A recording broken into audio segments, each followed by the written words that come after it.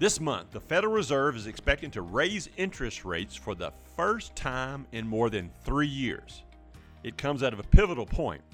Inflation is at a 40-year high. Eli, you're not even that old. We're coming out of a pandemic, and now we have the Ukraine-Russia conflict that could also have impacts on the market. So what will happen when the rates do rise? We'll look at all the different angles in today's Mach 1 Market Moment.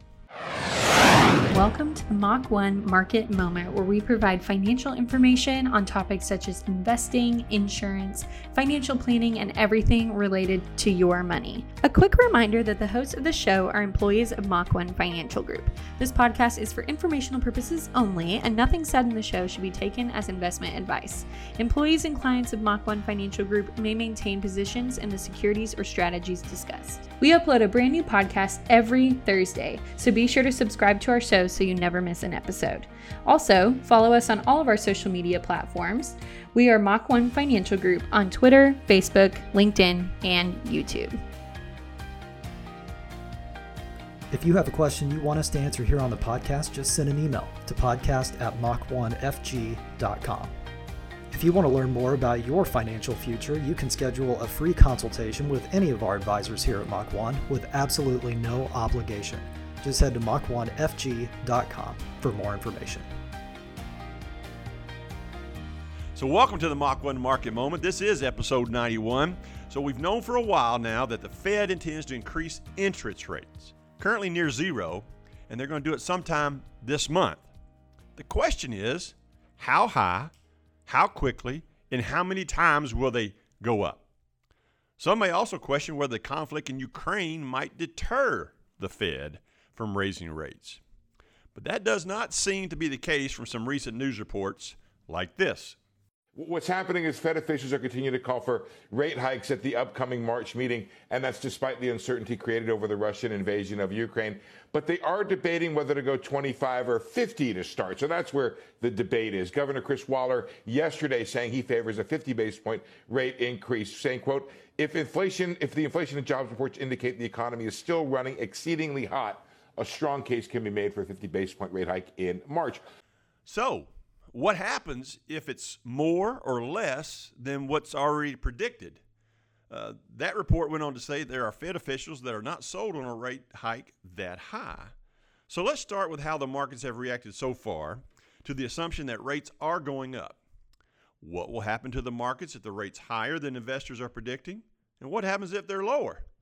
David, what happens if the Fed says, you know what, we're going to take it up higher than what's already built into the market? What do you think will happen? Well, let's first, if you don't mind, let me rewind just a bit to talk about what the market has been doing really since about the first of the year. Or if you look at the Russell 2000, the Russell 2000 actually hit its high right around November 1st and has been kind of correcting downward since then, whereas the S&P and the Dow hit their highs right around January 1st and have been correcting downward ever since.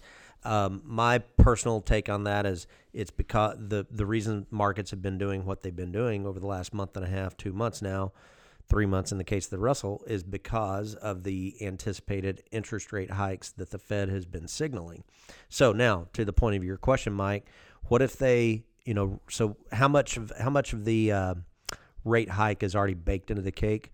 Well, probably the 50 points is my guess. Just my guess. So what if the Fed comes out and says, "Oh, the economy's doing a little bit better than we think," or we're going to kind of ease into this rate hike, and we're only going to raise it 1/10 of a point, or 20 basis points, or 30 basis points. What I would anticipate the market doing is the market will kind of rally a little bit off of that news because the Fed didn't go quite as far as the market was expecting them to go relative to interest rate increases. And obviously the opposite would be true if they raise it more than the 50 basis points. So the key is to watch and see what the Fed does. If it's less than 50 points, we think the market will rise. If they raise it more than the 50 basis points, we may see a decline in the market. That's what your synopsis, right, David? Yeah, that's essentially how I would summarize it. Absolutely. So we just got to pay attention to what the Fed does. And again, like we said earlier, what's going over in Ukraine may or may not have impact on what the Fed does. our inflation still is just crazy. Yeah. And, one of the things I think I've mentioned this on previous podcasts, but it's worth repeating here, especially with this topic, is, I've believed for a long time that the Fed is caught between a rock and a hard place, right? Meaning that they know that interest rates need to go up because of the inflation problems we're seeing. But yet, how much can they afford to raise them because the Treasury has a $30 trillion plus debt, a lot of which is financed with short-term notes. So it's going to be interesting. I'm not going to make a prediction here because who knows? It's hard to tell what the Fed is going to do. But my gut feeling is that they're going to raise rates less than what most people think just because of the huge national debt. Mm-hmm. But we'll see. And one thing to consider, thinking about all of these things, is we're talking in the short term. We're talking in the 6 months to 1 year, maybe 2 years out. We don't invest, and nor do most people advise to invest for that 1 to 2 years. If you're sitting and you have a plan, stick to the plan. But if you don't have a plan and you're looking at 1 to 2 years, that's where you start actually having to consider, how does this affect when the Federal Reserve? Yeah, that's a great point. We always talk about investing is money that you're going to put away for the future that you're not going to need for at least 5 years. Mm-hmm. And we look back, how many of y'all can sit right here today and says, okay, what happened 5 years ago? Right. What decisions did I make that impact today? That's right. You'd have to really struggle like, wow, well, that's a long time ago. So again, long-term, money in the market, time in the market is more important than timing the market. Can we tell you that you'll make money tomorrow? No. But can we tell you you're going to make money in 5 years? We can't guarantee it, but we can almost guarantee it. Yeah, that's right. All right. So what about all this money sitting on the sidelines, Eli? We got how much? $4.7 trillion with a T dollars sitting in cash or cash equivalents, CDs and things like that. What do you think is going to happen with that? Well, a lot of what we've seen and what is coming out is people are withdrawing a lot of funds from bond, money market, a lot of the secure accounts with hopes that maybe when the Federal Reserve issues more treasuries, the rates will be higher. So there's a lot of cash sitting on the sidelines right now waiting to see, okay, when is the right time to actually earn a yield? And that could be concerning in different ways. That could be encouraging in some ways because people are expecting the interest rates to go up, which right now is a good thing. We need inflation to be handled. On the other end, a recession indicator is the inverted yield curve. Whoa, you coming to using these big words here, college graduate. So what is an inverted yield curve? So this is a study. It was done by a professor at Duke.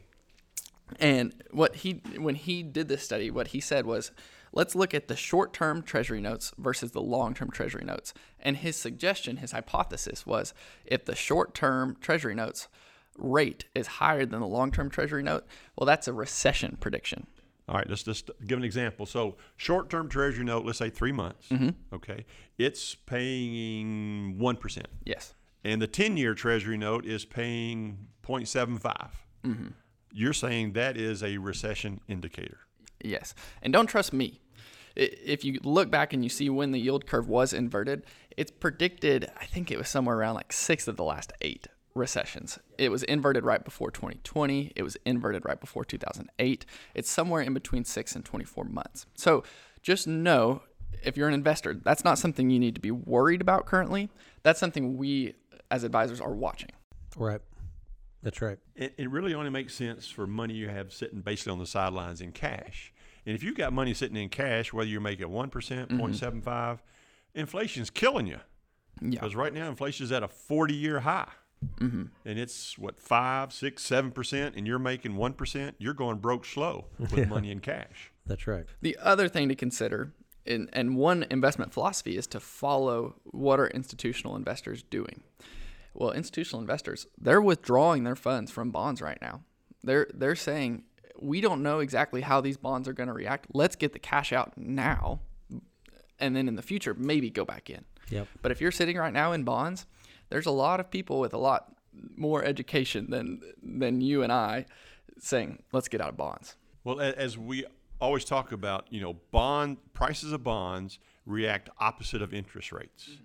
So if interest rates are going up and bonds act opposite of that, that means bonds are going to go down. So it makes sense for people to be getting out of bonds if they think the price is going to go down. That's right. So if you knew a stock was going down, you'd sell it too. So it makes perfect sense what they're doing. That's right. Now,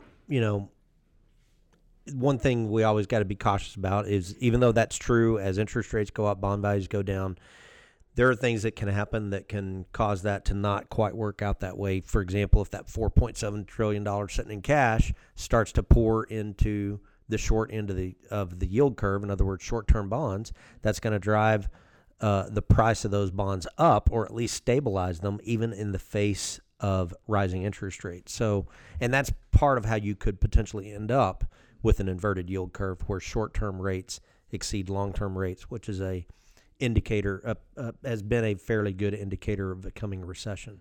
So hopefully we're not going to see that. And the Federal Reserve will be watching that as well. For sure. That's right. Good point. So to put a bow on a lot of this here is, we don't know what's going to happen. We've heard, you've read, everyone's read that the Fed is going to raise interest rates. We hear that. They said they're going to do it. We just don't know how much. We think we got baked in about a 50 basis points. If they come out with less than that, we think it'll be good for the market, meaning it could go up. If it comes out higher than that, then we think that'll be bad for the market. It could go down. So that's in a nutshell is kind of what we're talking about today. David, I have been getting some questions recently about, the market's been down over the last 2 or 3 months. People said, is this a good time to do Roth conversions? Yeah, great point. And the answer is, it's certainly, here's the most accurate answer I can give you on that, is it's certainly a better time now than it was 2 months ago, right? Because the market is down about 10% from where it was off of its highs, because the market is down about 10% off of its highs. So in a perfect world, you'd want to convert money. If you're going to do a Roth conversion, you want to convert it on the day when the market is at its lowest, right? Because then you're realizing the lowest possible tax consequence by converting that amount of money. And then hopefully the market rebounds off of that low and goes up. So then you're getting all of the rebound tax-free inside the Roth IRA. So yeah, good question. Glad you brought that up, Mike. Now that only counts if you were planning to do Roth conversions anyway. Yes. Don't just rush out and do them because the market's down. That's not what we're saying. But if you had planned to do Roth conversions, when the market is down is a good opportunity to do them. So if you're planning on doing Roth conversions in 2022, this year, now would be a good time to talk to your advisor. If it's us, give us a call. We'll run through the numbers and see if it's right for you. But if you're planning to do them while the market's down, it is a great time to convert a larger percentage of that asset, pay the taxes, and then, like David said, it starts growing back, and all that growth is tax-free. It's a way to make lemonade out of lemons, right? There you go. David, I think you've got a thought for the day for us. Yeah, you were just talking about, the market being down lately, and I get I get comments from clients all the time saying, "Oh, it seems like October is always bad, or May is always bad, or an election year is always bad, or an election year is always good." I get these type of comments all the time. So I want to read a quote from Mark Twain on when's the best time to invest. He says, "October, this is one of the most dangerous months to speculate in stocks. The others are July, January, September, April, November, May, March, June, December, August, and February." So, the point being that, markets are always going to be volatile. You can't predict what month or what time of the year they're going to be volatile. It just depends on what's going on from time to time and year to year. Mark Twain would be proud that you used his quote. So, all right, folks. Well, that's episode 91. We are thankful you joined us today. We hope you join us next week for episode 92 of the Mach 1 Market Moment.